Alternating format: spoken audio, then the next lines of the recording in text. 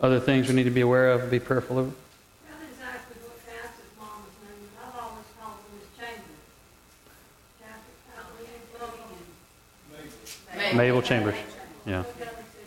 She had a good day. Linda said she had a good day today. I know I talked to Karen earlier in the week, and she was back where she normally is, but it sounds like she's improving. Good. So she did have a good day. Mabel Chambers, Karen Wren's mother. Kathy Wren, sorry. Kathy Wren. Mrs. Wren's mother.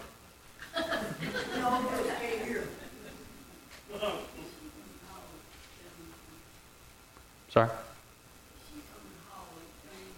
Yes, ma'am.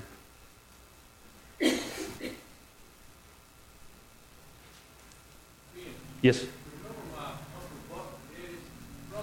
Okay.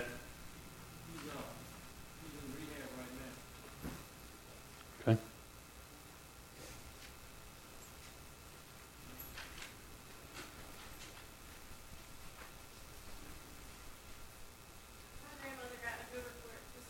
Good.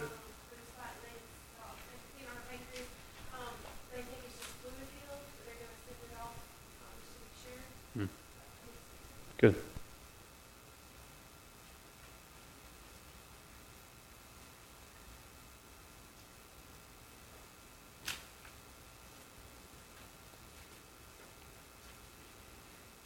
How are things going with you? Good so far? Me? With the baby? Yeah, we big, we good. That's a good thing, right? Good. It's a blessing. I'm going to write down healthy. I'm not going to write down big. You don't understand that.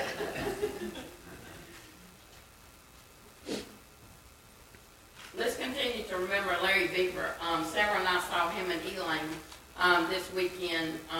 The bones are showing healing, coming forth to him.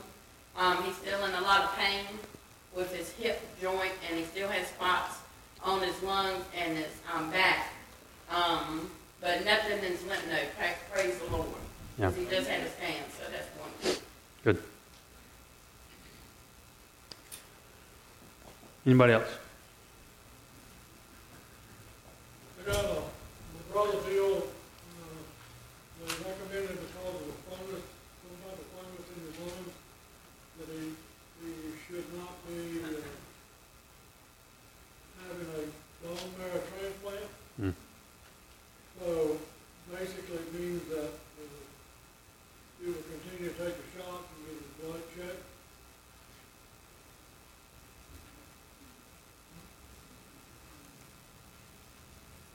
Okay.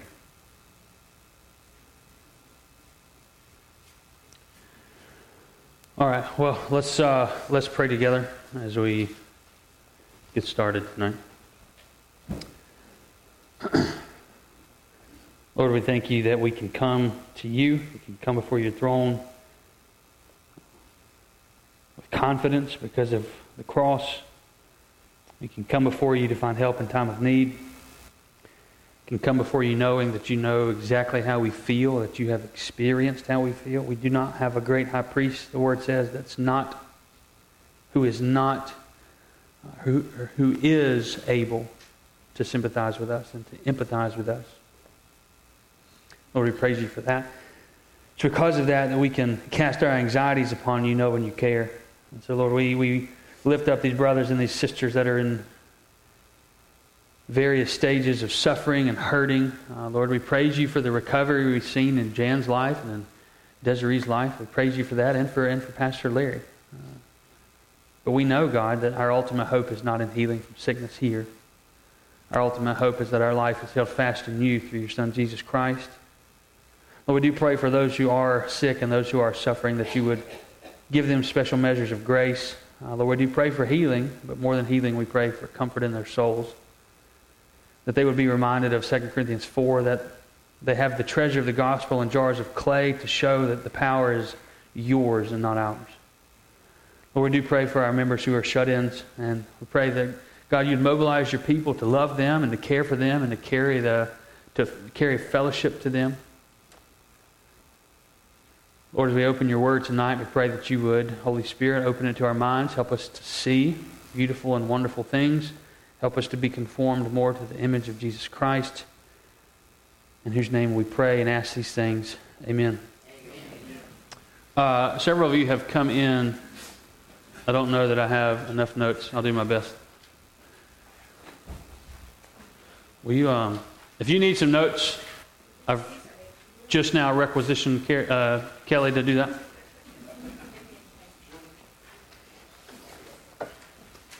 If you need some notes, just raise your hand.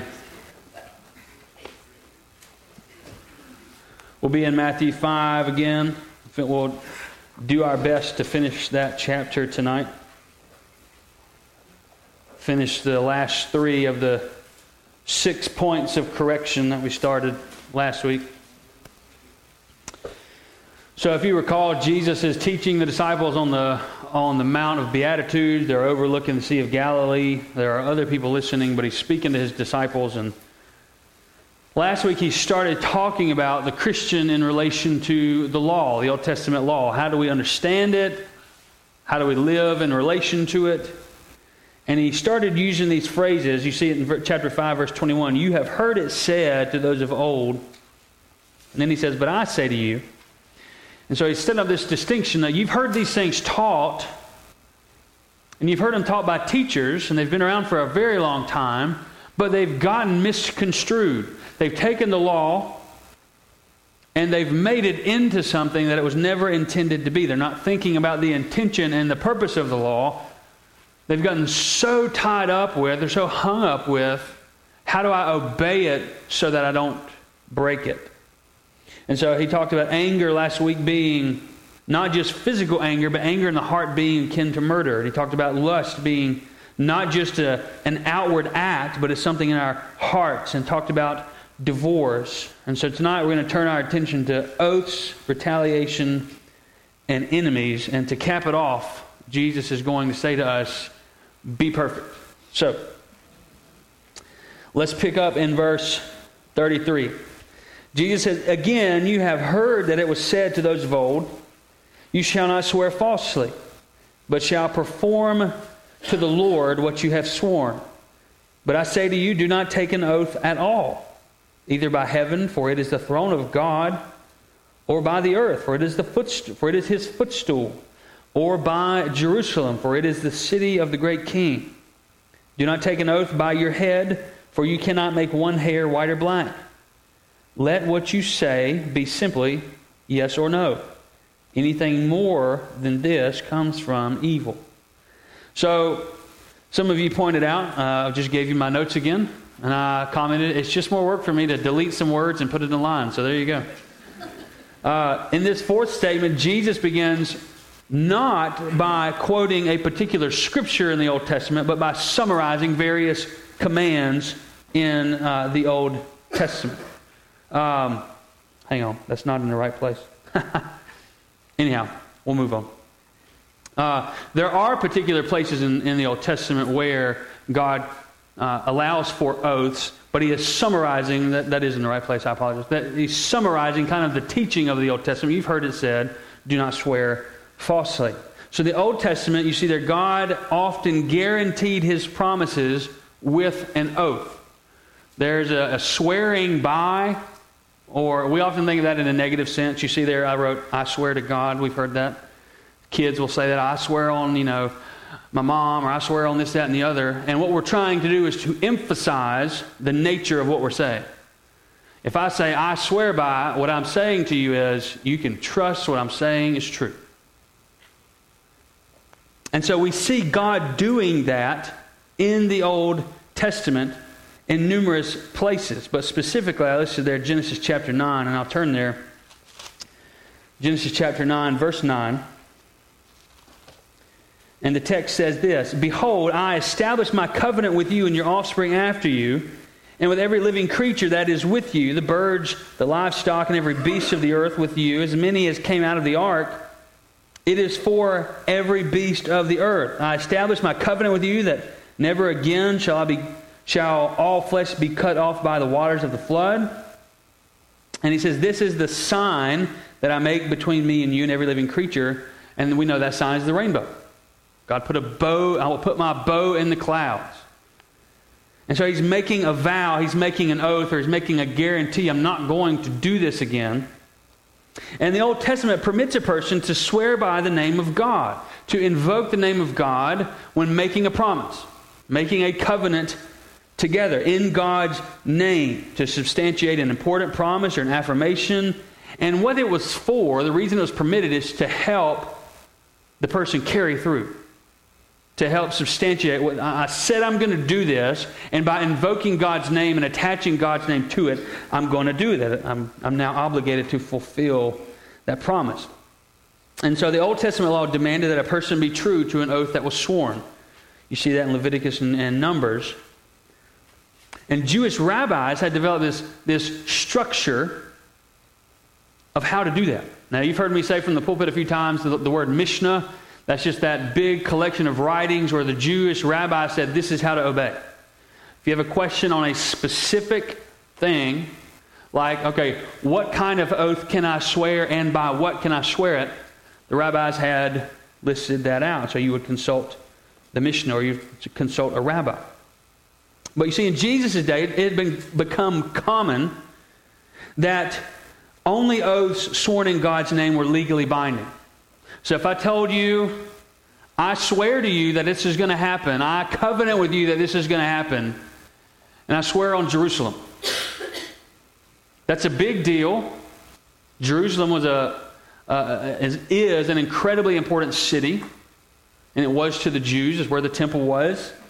But it wasn't legally binding according to the rabbi's teaching in Jesus' day. If one was not quite so serious about the oath, he might swear by something less important, swear by heaven or by Jerusalem there. But as with other points in the law, the focus on the intent was lost. When it got to Jesus' day and they were teaching about oaths and covenants and swearing, they weren't teaching about the intent. They were asking the question, what exactly can I do and not do? How close can I walk to that line and still be in the green? How close can I get to that line and still be considered being obedient? So the intent of the law of oaths was to bridle our proneness to lying, to bring our desire to lie, our tendency to lie, was to bring that under control. In a positive sense, the law of oaths was to encourage integrity, to encourage God's people to be true to what they said. And so to help them out with that, God said, yes, you can invoke an oath, you can make an oath, and that will help you be true to it. And yet the tendency to find loopholes grew with numerous things, as we've seen, and so it weakened the intentions. The Pharisees are looking at the same law that Jesus was looking at, and yet their interpretation of it, their understanding of it, was way different. They were looking for loopholes. Jesus is saying you've missed the entire purpose as to why God gave it. And so the teachers of the law, the Pharisees, had separated their definitions of holiness and worldliness from biblical definitions of holiness and worldliness. Now, I've had some conversations with some of you in my time here about that very thing. Are we getting our definitions from the Bible? Or are we getting our definitions from somewhere else and just thinking they're from the Bible? Well, the Pharisees were using Bible language, religious language, but they weren't defining them. They weren't laying things out as the Bible says it to be laid out. Now, as I said, we do this today. Many religious people act this way in the church today. They put the sum total or the full total weight of worldliness on a certain behavior. If you do blank, then you're worldly. If you hang out with certain kind of people, then you're worldly. If you curse, if you drink, if you smoke, if you dress in certain ways, if you don't conform to church behavior, if you're not falling in line with tradition, if people don't do the things that I think they should, then they're worldly. That's what the rabbis had done. If you take an oath and invoke God's name, then it's legally binding. But if you take an oath and you don't really want to be legally held to it, you don't have to invoke God's name. You can invoke something lesser. And that way you can still be true, but you just won't be held to account. And so they had taken a religious idea and they had made it their own thing. They had made it applicable, or they had perverted it, really is what they'd done, to fit what they wanted. And so yet, like the Pharisees, they failed to let the Bible define the terms of what it means to be righteous, what it means to be worldly. Is it righteous to take God's law and water it down to make it fit what we want it to fit? No, it's not. But sometimes we don't put the effort in to ask the question, what is God saying about this? Sometimes we don't put the effort in because we either don't want to put the effort in or we don't want to find out the answer to it about what is God actually saying about this. Maybe it's a topic. Maybe it's a theological topic or doctrine that you don't like. Those things exist.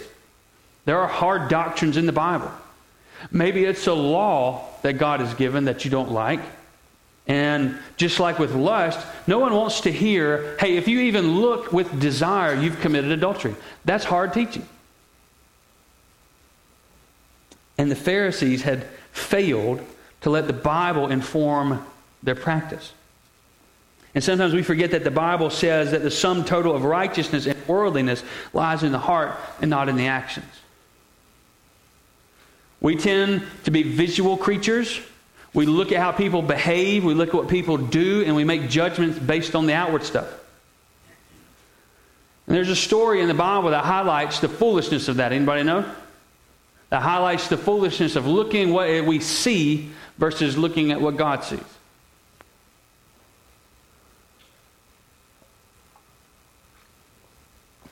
1 Samuel 16, David is prepping to face that big, ugly giant Goliath. And God tells him, you're looking at what you can see. You're looking at the outward stuff. God searches the heart. Actually, that's in 1 Samuel 17. In 1 Samuel 16, Samuel is anointing David. And Samuel's hung up on the fact that David's brothers look better than David, look more kingly than David. And God says, Samuel, you're looking at what you see. I'm looking at his heart. And to show what that means, God says, now go face Goliath. Because everybody's so scared about what they see that they miss the point that God is bigger than Goliath. And in the same way, sometimes we forget that God judges our intentions. He judges our stance of our hearts more than our actions. Now, He judges our actions. Let's not miss that. But sometimes we get it backwards. We judge the outward. We judge the behavior. We judge things that God is saying, you're missing the point. And so when Jesus is teaching, He goes to the heart of the law again and says, you've heard it said to those of old, you shall not swear falsely, but I say to you.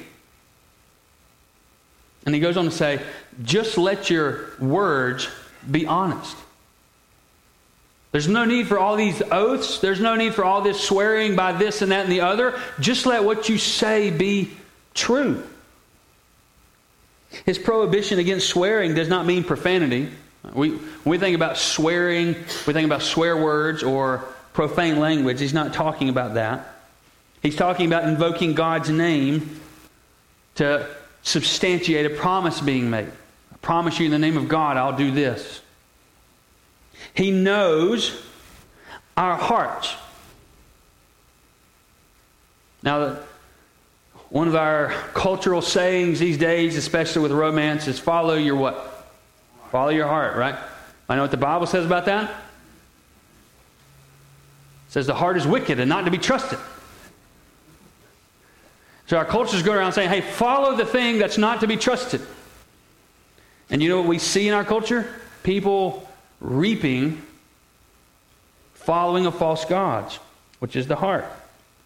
Jesus knows that our hearts tend towards being duplicitous, which means lying, saying one thing, doing another. He knows that. And he knows that people sometimes invoke an oath in order to conceal their intent to deceive. Sometimes we intend to deceive someone, but to cover that up, we'll make a promise. I promise you I'll do this. Sometimes we do that just to avoid conflict. I promise to you I'll do this, and then we never do it. Maybe it's said in a meeting, look, I'll do that. Maybe it's said in one-on-one conversation. But we have no intention of doing it. But we want to get out of that environment. We want to get out of that conflict. And so we'll just say, yes, I promise I'll do that. Never have the intention of doing it. Jesus knows that we lie. That's hard. Think about it. Jesus knows that we lie. That's difficult. Because even though we know that we lie, we don't like to think about that. Sometimes we lie even while not intending to lie. How often have you met someone on Sunday morning in the church and, hey, how you doing today? They're just looking depressed and heavy. How you doing? Fine. That's a lie problem. You can look at them and say, look, you're not fine. So our hearts are prone to that. And the point of Jesus' teaching is that the disciple of Jesus should be a person of integrity even in their speech. The whole point of this oaths thing is that our righteousness should evidence itself even in how we talk and in what we say. Person of integrity is one who in daily conversation is so truthful, dependable, genuine, guileless, and reliable that his or her words can be believed without an oath. You met that kind of person that you know they're good for what they say. You don't have to say, are you sure? You promise? You just know that if that kind of a person says, hey, I'll take care of that, you know it's as good as taken care of. Anybody ever seen the old movie Hook with Robin Williams? So in the opening scene, he's at his daughter's play, and his son is with him in the audience, and he gets a phone call, and he's obsessed with work, and he agrees to a meeting the next day. And his son says, I have a ball game. He says, I promise I'll be there. And his son's nagging on him. He says, my word is my bond. And then he doesn't show up to the ball game. We have those kind of experiences a lot. Jesus says that that's not becoming of the Christian disciple. And not only is it not becoming, it's sin. And so we need to be clear, oaths are not outrightly forbidden in the New Testament. Jesus is not saying oaths corporately or comprehensively are forbidden. Because he himself takes an oath when he's before Pilate. We see Paul making an oath in 2 Corinthians and in Galatians. But he points out that if an oath is sworn at all, it's sworn in the name of God. The Pharisees are trying to make this distinction. If you don't swear in the name of God, you're not legally bound to it. You can swear by something lesser, like Jerusalem. You can swear by the earth. But who owns the earth? God. Who owns Jerusalem? God. Who owns all the people that we tend to swear by? God. And so any promise we make, any swearing that we would do, is invoking God whether we want it to or not. And so disciples should be, Jesus says, trustworthy in their speech. We shouldn't have to invoke these promises. We shouldn't have to say, I swear by such and such. It should just be that the gospel is so real in our lives that we are following Jesus with such fervor and passion that what I say, the content of my language is worship. I don't want lying in my worship. And so even speaking is worship. We want to be people of integrity. And so again, last week I talked about how the Beatitudes are necessary for all of these things. If the Christian doesn't have the values and the characteristics of the Beatitudes, none of this stuff can ever make sense or be applied. And so you see there, those who are hungering and thirsting for righteousness do not need an oath to vouch for their honesty. If I'm hungering after righteousness, then that's going to extend to what I say. That's going to extend to promises that I make. That doesn't mean that I'm going to be perfect in what I say and what I promise. There's going to be times, even when I intend to keep a promise, that I'm going to have to break it. But on the whole, Jesus is saying, our worship of God should extend to what we say. Our obedience to Jesus' teaching should overflow from a heart and an attitude that is rightly oriented to God. What we speak from our lips comes from our inner being, so a dependable heart will utter dependable words. When a person's word is honest, if this is how the church operated, then we would be free to depend fully on each other. Instead of wondering, are they going to do that? Do I need to follow it behind them? Or thinking, I just do everything myself. But furthermore, the content of our speech indicates what lies in our hearts.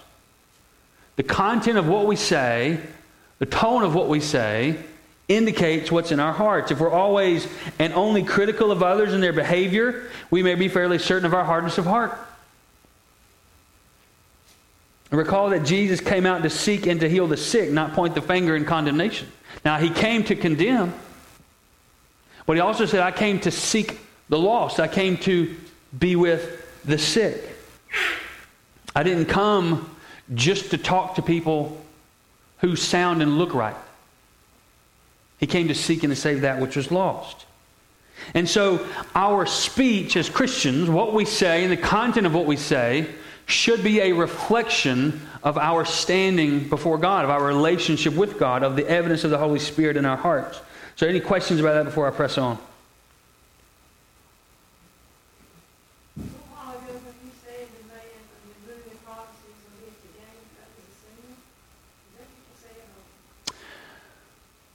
you said? He promised that he would be there, and then he wasn't there. And it's not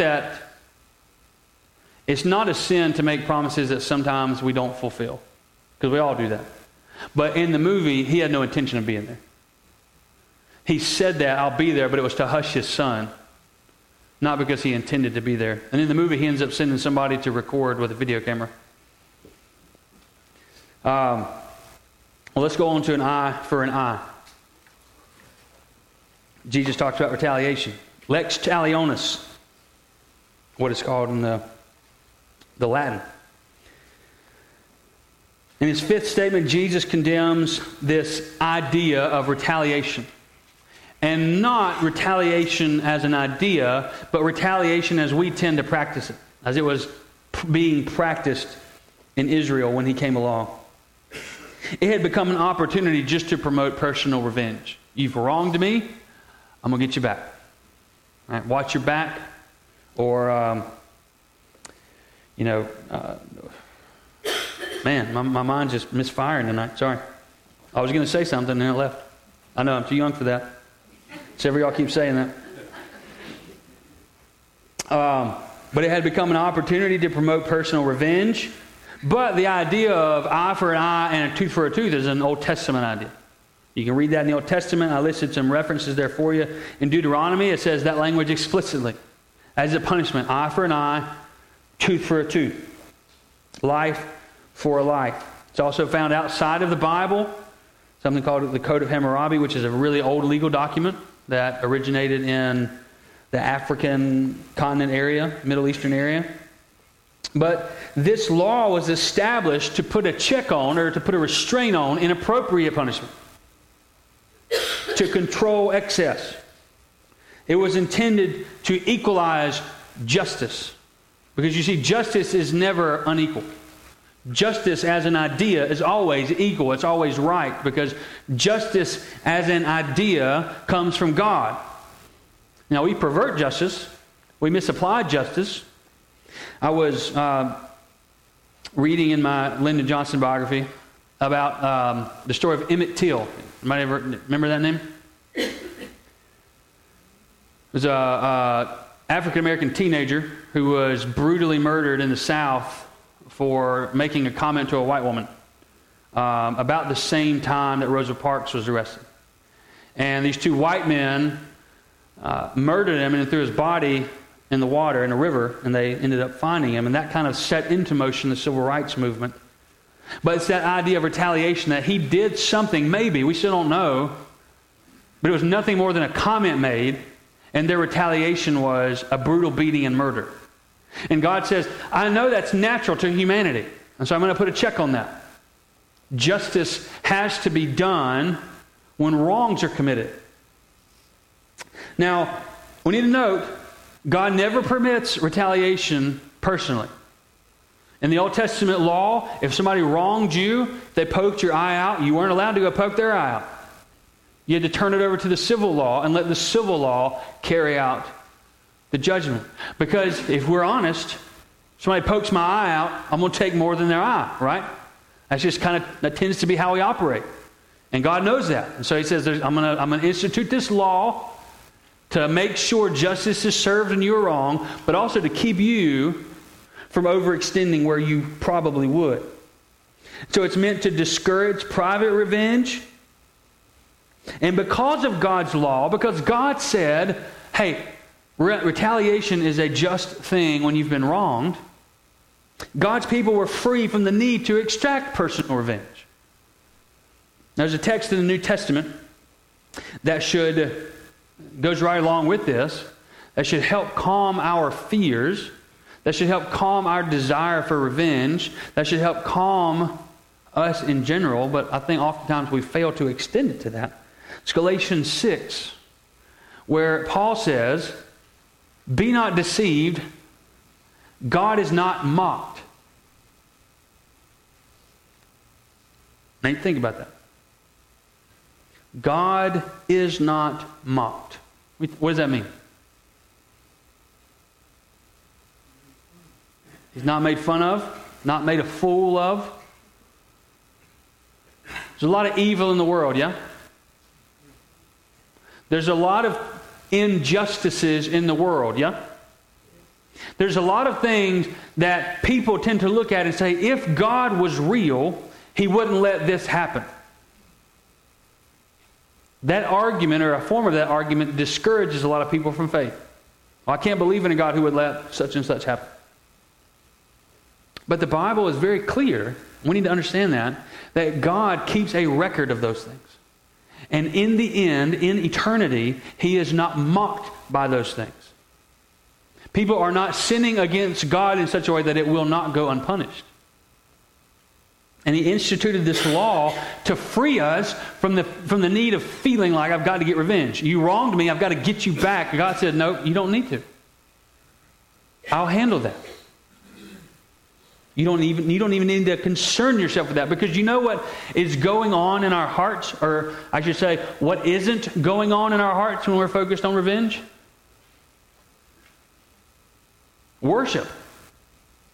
When I'm so focused on trying to get revenge for you because you've wronged me, I am not thinking about honoring and loving and glorifying God. I'm thinking about how gross of a person you are, how much you owe me. I spent several hours last night with a couple who's about to get married, and we talk about this, the idea of retribution in marriage. How often do spouses punish each other over things? We punish each other through being cold, through withholding emotion or affection, through being mad at each other. And I talked about if grace and mercy are not present in a marriage, then one of my favorite quotes from a book is, we'll end up flogging each other from everything from a leaky faucet to a phone bill. But where mercy is present, sweetness exists. And that's what Jesus is saying. If all I'm doing is being hung up on trying to get revenge on you, then you're going to be a really unhappy person. And totally unnecessarily, because it's all God's anyway. And so when Jesus came on the scene, the Jews are living under Roman occupation. They hated the Romans. They looked for ways to overthrow them. There are several examples of revolts throughout history. That's what led to the destruction of Rome in AD 70 when Rome came in and burned the temple. They were crushing a Jewish rebellion. If you've ever been to Israel, then you've probably seen Masada, which was a plateau in the wilderness where there's a society. And the Jews lived up there for several years until the Romans built a ramp up there and conquered them. They had this idea that Rome had wronged us and we'll get our retaliation, and never worked out. Turn the wrong page. So Jesus says, you've heard it said, eye for eye, tooth for a tooth, but I say to you, do not resist the one who's evil.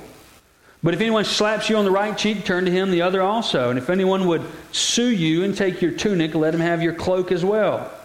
And if anyone forces you to go 1 mile, go with him 2 miles. Give to the one who begs from you, and do not refuse the one who would borrow from you. So according to Jesus, it's not the disciples' personal responsibility to resist an offending person, or to set oneself against someone who might wrong you. It's not our responsibility to do that. On a personal level, the disciples' first responsibility is to reverse that situation and make it a situation where taking is involved, and turn it into a situation where giving is involved. Someone wants to take your coat, give them your coat. It's like on the TV shows, you're fired. Well, you can't fire me. I quit. It's flipping the nature of the situation in a very real way. People wrong us all the time. Use it as an opportunity to right. So whereas the evil person has attempted to take, Jesus' disciples, he says, are to serve that person. Now that's radical, very uncomfortable, totally against our nature. Disciples are not to have a retribution first mentality, even when they're being abused. They must think of ways to advance the kingdom of heaven and its influence on earth. Here's what Jesus is saying. If somebody wrongs you, if they're in the process of wronging you, your first response should be, how can the kingdom be made much of in this moment? If somebody's insulting you, if somebody's harming you physically, if somebody is extorting you, if somebody's doing whatever they're doing is something wrong, Jesus says our first response is to make much of the kingdom. Because the ultimate goal of the disciple is to seek an opportunity for that enemy to be converted. That tends not to be our first response, I think, if we're honest. Our first response tends to be retaliation. We want that person to pay for what they've done. And Jesus is saying, nope, pause. Our first response should be evangelism. How can I turn this situation where I'm being wronged and make it into a moment where the gospel can shine forth? We see on my notes there the question of self-defense. Am I allowed to defend myself if somebody breaks in my house? That's not really in view here. And just so you know, I'm a firm believer in self-defense. I own weapons. I have a plan in my head. All right, so there are other pastors who don't. They believe that it's wrong to own weapons and wrong to defend oneself. So there's some disagreement on that, and that's not really what's in view here. The question is, how do we respond? What's our motive? Problems arise when we do not view the kingdom of God in this way. This is hard teaching again. When the kingdom of God is not our primary motive, when it's not our primary treasure, this kind of thinking is just hard and uncomfortable, and really it's discarded. If we are not in Christ, if we're not His disciple, this way sounds like utter foolishness. This is why why Matthew prefaces this whole section of Scripture by saying Jesus is talking to Christians. He's not talking to non-Christians. Because this kind of stuff to non-Christians sounds like foolishness. He's talking to people who are indwelled by the Holy Spirit. And so what would cause a man or a woman to absorb wrong for the good of their abuser? What would cause a person to look past personal wrong and seek to advance the agenda of another at their own personal cost? Well, just as Jesus said we didn't think deeply enough about hatred and lust, He says we've yet to think deeply enough about retaliation. And you see the highlighted section. Is this not the lifestyle that Jesus Himself lived?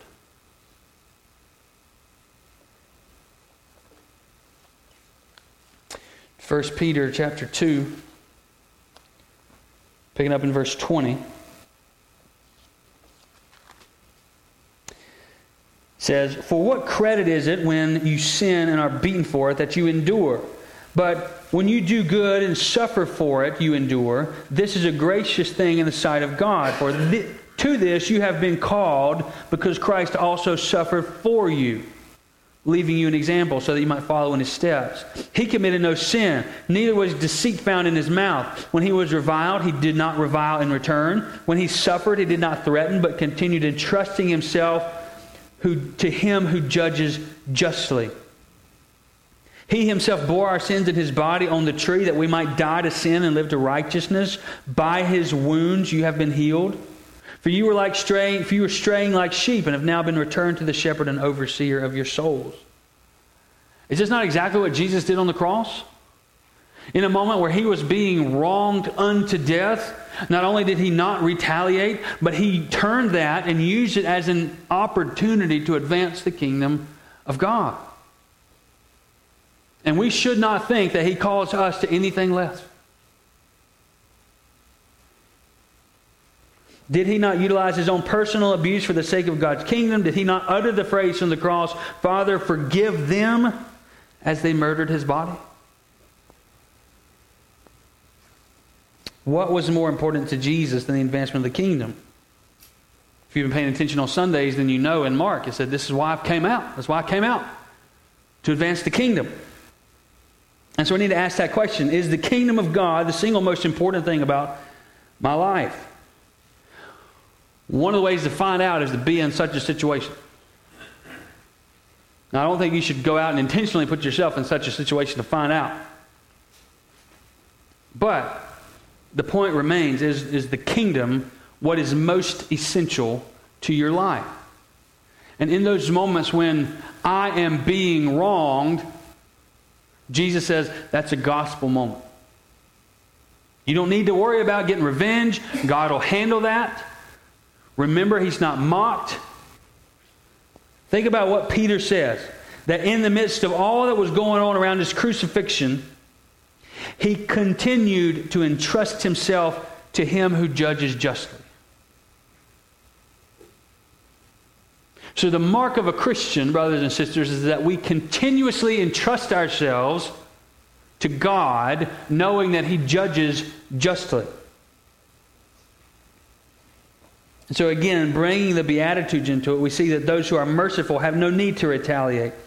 Because they have been shown mercy through the gospel, they will show mercy to others, even when it's at their own expense. Let's go on to love and hatred. Ben, can I Yes. ask a question? Sure. Back to the giving part. Mm-hmm. Hey, let's say that you encounter a person, and over time you have given this person money, Mm-hmm. and then God reveals to you that this person suffers from drug addiction. Mm-hmm. So you know that by giving this person money, you can become a crutch Right. and enable them. Mm-hmm. So how do you pursue the kingdom in this matter? Right. I mean, you can give food and you can give water and stuff. Right. Yeah. So there's a helpful phrase, when helping hurts. It's a good phrase to remember. You don't want to prop up somebody in sin. You know, we don't want to withhold help, but it's a wisdom issue as to what's the best help at what time. So if you find out, hey, I've been supporting this person financially, they're using these monies for something like drugs, then the most loving thing to do in that moment is to stop giving them money. Like, I care about you enough to cut you off. Which is really, although that person wouldn't see it that way in the moment, it's really a pursuing of their good. Like discipline. Mm-hmm. Yep. Any other thoughts, questions? Okay. Let's go on to love and hatred back in Matthew 5, picking up in verse 43. Jesus said, "You've heard it said that you shall love your neighbor and hate your enemy, but I say to you, love your enemies and pray for those who persecute you, so that you may be sons of your Father who's in heaven. For he makes his sun to rise on the evil and on the good, and sends rain out on the just and the unjust. For if you love those who love you, what reward do you have? Do not even tax collectors do the same? And if you greet only your brothers, what more are you doing than others? Do not even the Gentiles do the same? And so Jesus quotes here one of the most well-known Old Testament verses and ideas, the idea of loving your neighbor. God commands this through Moses in the law. We should love one's neighbor. The Old Testament law, if you understand it kind of from a holistic point of view, has in mind the neighbor, caring for the poor, caring for those in need. And Jesus later says, when a legal expert asked him about the law, he says the greatest commandment is loving God and loving your neighbor. But his second statement, hate your enemies, you've heard it said, love your neighbor, hate your enemies. Nowhere in the Bible does it tell us to hate our enemies. On the contrary, often it tells us over and over again to love our enemies. But the idea arose out of Jewish culture and out of that Jewish commentary on the law, on the Mishnah. Love our neighbors is central to the Old Testament. But alongside of that is the idea of God's hatred of sin. Now, there's a common phrase in, I won't say Christianity, I'll say, anybody ever heard of churchianity? Common phrase in churchianity that would say God hates the sin but loves the sinner. We've heard that before. That's really not biblical. The Bible is full, especially in the Psalms and the Old Testament, about God hating the sinful. And that's a distinction we've made to make it feel more comfortable. God hates the sin but loves the sinner. Now God pursues the sinner and beckons them to come to salvation. But God hates sinfulness. He hates wickedness. And later groups in Israel and Jewish culture took these things and combined them in a way to produce these definitions of we should just hate our enemies. These communities of Jewish people came up with these books. One of them is called The Rule of Community, where it talked about hating enemies. They defined neighbor in such a specific way that they freed themselves up to hate other people. Our neighbors are the people that are like us, that live in a certain proximity. That's why the legal expert asked Jesus, well, who's my neighbor?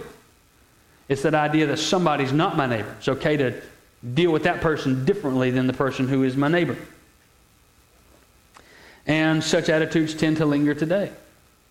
There are people in our minds that we've gotten okay with hating, like those really wretched people in history that have committed mass atrocities. I remember, just recently when the leader of ISIS was blown up, or blew himself up. I remember seeing people on Facebook. He had that coming. Good for him. People celebrating the death of an evil person like it's a good thing, instead of mourning over the fact that he's died and gone to hell. Well, Jesus brings together neighbor and hatred in a very stark way. Not only are we to not hate the wicked, but we should seek out reconciliation with them.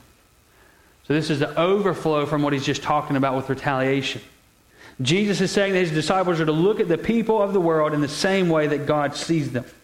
To love them enough to reach out with a message of reconciliation. Although God hates sin, God invaded the world through Jesus Christ in order to seek out and save sinners. To bear the message of reconciliation. But notice what Jesus says. He says, so that, in verse 45, do this so that you may be sons of your Father.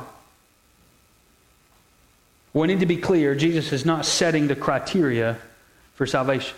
He's not saying, love your enemies so that you can be Christians.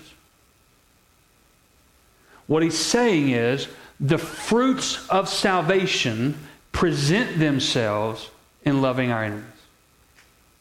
You see, the world takes notice when gospel love is on display. Remember what Jesus said about his disciples? The world will know them by their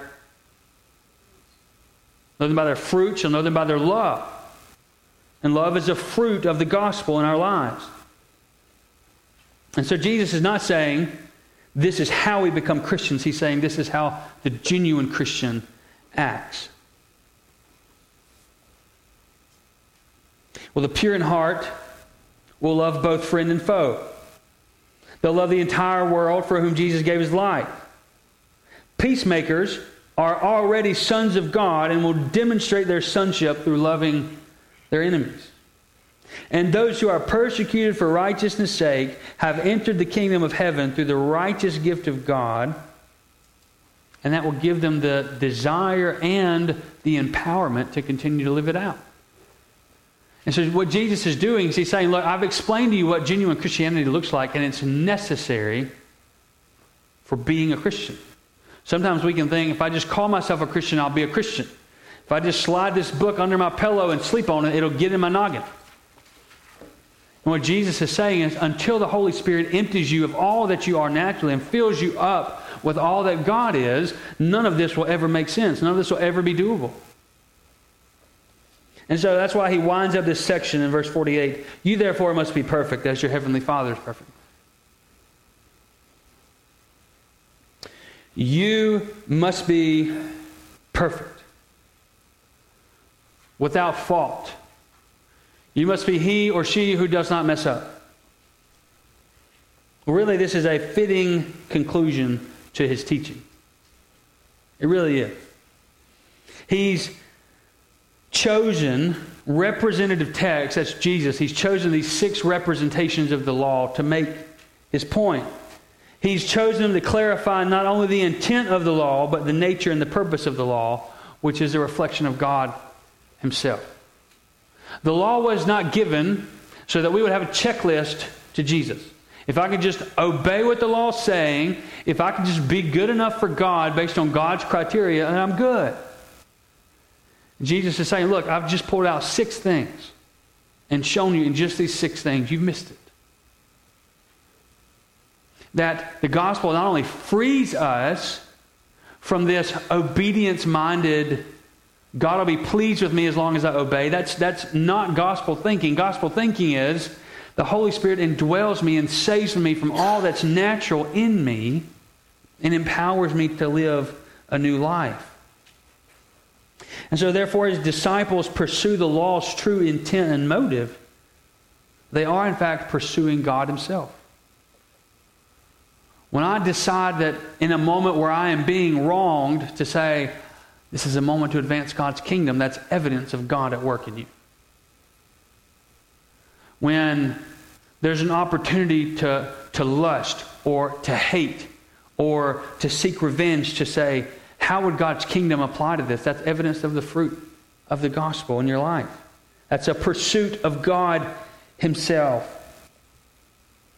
And so whereas someone might read verse 48 and walk away depressed because they know immediately they're not perfect, verse 48 functions in a few different ways. Number one, it's a command. If you look at the language, how it's written, it is a command. It's what's called an imperative, a do this statement. Be perfect. Jesus is not telling us to be spotless. What he's telling us is to be like God. Be godly in your actions. But secondly, it's a promise. You see, if we evaluate the Greek, which I know a lot of you do this in your devotional times, you sit down and do your Greek exegesis and sentence diagramming. But there's a tense, a grammatical tense, which indicates timing.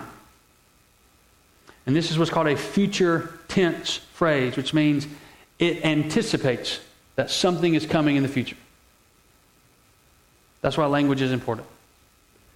And so when we read that phrase, you must be perfect, Matthew wrote it indicating that there's coming a time in the future when we will be.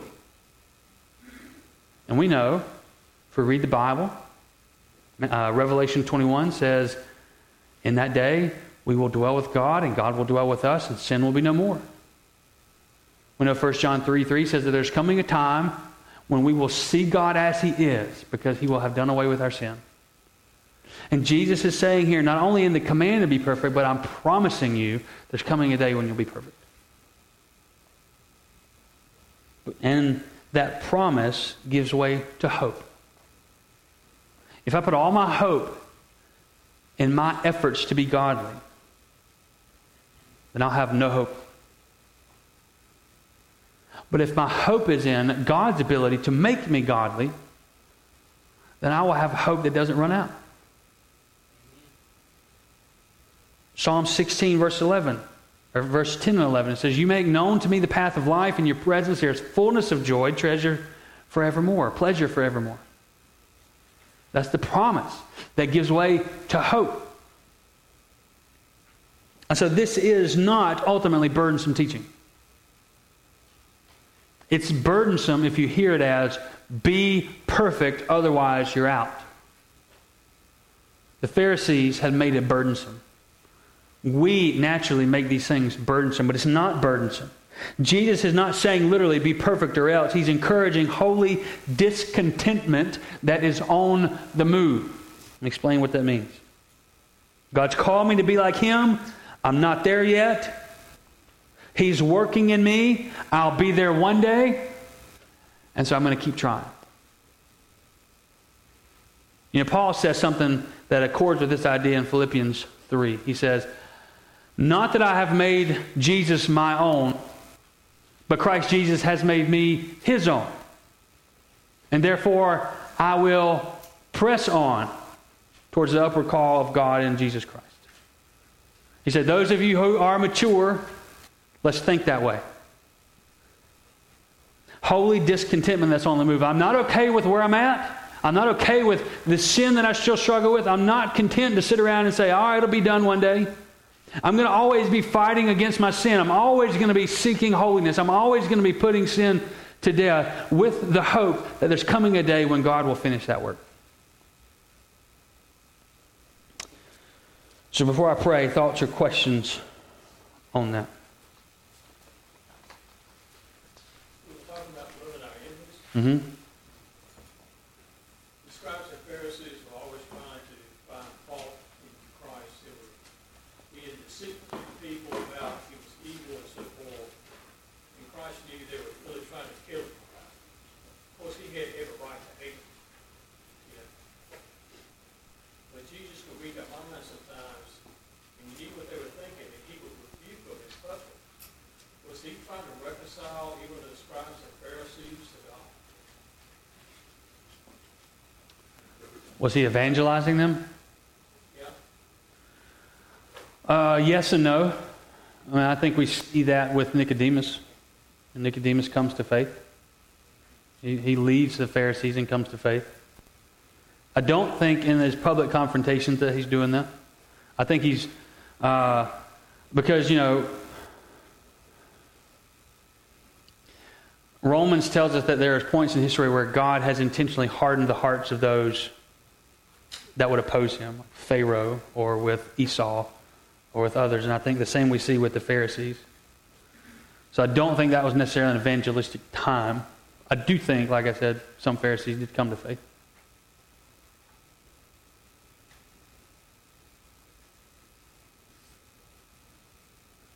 So what do we do in those instances where we encounter or we have people around us with these hardened hearts? I mean, we continue to pray, but... Well, I mean, you know, Jesus had something we don't. And that's the ability to see into those people's hearts. And it's not for us to know what's inside a person's heart or what God's doing with a certain person. It's up to us to be, to testify to the kingdom. You know? And Paul says, Paul was a smart dude. Very smart man. And yet, in 1 Corinthians, he said, I decided to know nothing among you except Christ and Christ crucified. He said, which is a stumbling block. He said, it sounds like foolishness to those who aren't being saved. So even if we look like fools to people, which we shouldn't intentionally be foolish, right? But we should know that the message of the cross will sound foolish to people who aren't being saved. And so we should go on testifying.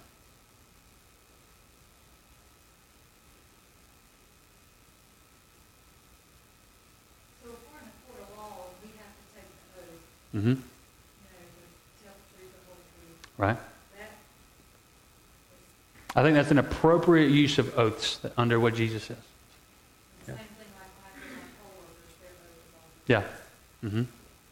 Yeah, because you've also got Romans 13 where Paul says, be subject to the governing authorities. Right? So there, we have an ethic to be in right relationship to our laws of the land, even though those are underneath God's laws. But I think that's an appropriate use of oaths as it would come from Scripture. The application of that moment would be for a Christian, if you're going to take an oath, be true to the oath, even if it costs you something.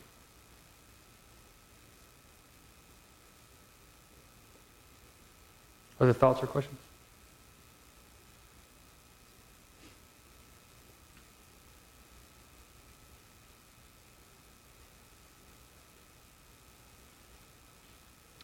Let me pray for us and we'll be done. Jesus is now going to move out of this Christian in relation to the law and move into a new section in the sermon, which is practical Christianity lived out. So, taking what he's taught us and then beginning to apply that. So, let's pray and seek him. Lord, thank you for our time to come before you through your word. We confess together that your word is more important than food, more important than water. It's more important than anything else in this world. So help us, Lord, to keep ourselves individually and corporately, keep us focused on your word. Help us to see, oh God, that we need you in every way, that your command to be perfect is a command, it's a promise, and Lord, it is the ground for our hope that is unfading. Lord, help us to be people of integrity. Help us to trust you so much that we have no need to seek revenge, knowing that you are a God who judges justly. Lord, help us to love our enemies and to seek to advance the kingdom. Help us to love as much as you did, that on the cross you said, Lord, forgive them for they know not what they do. Lord, we love you, we praise you, and we pray in your holy name. Amen. Y'all have a good night.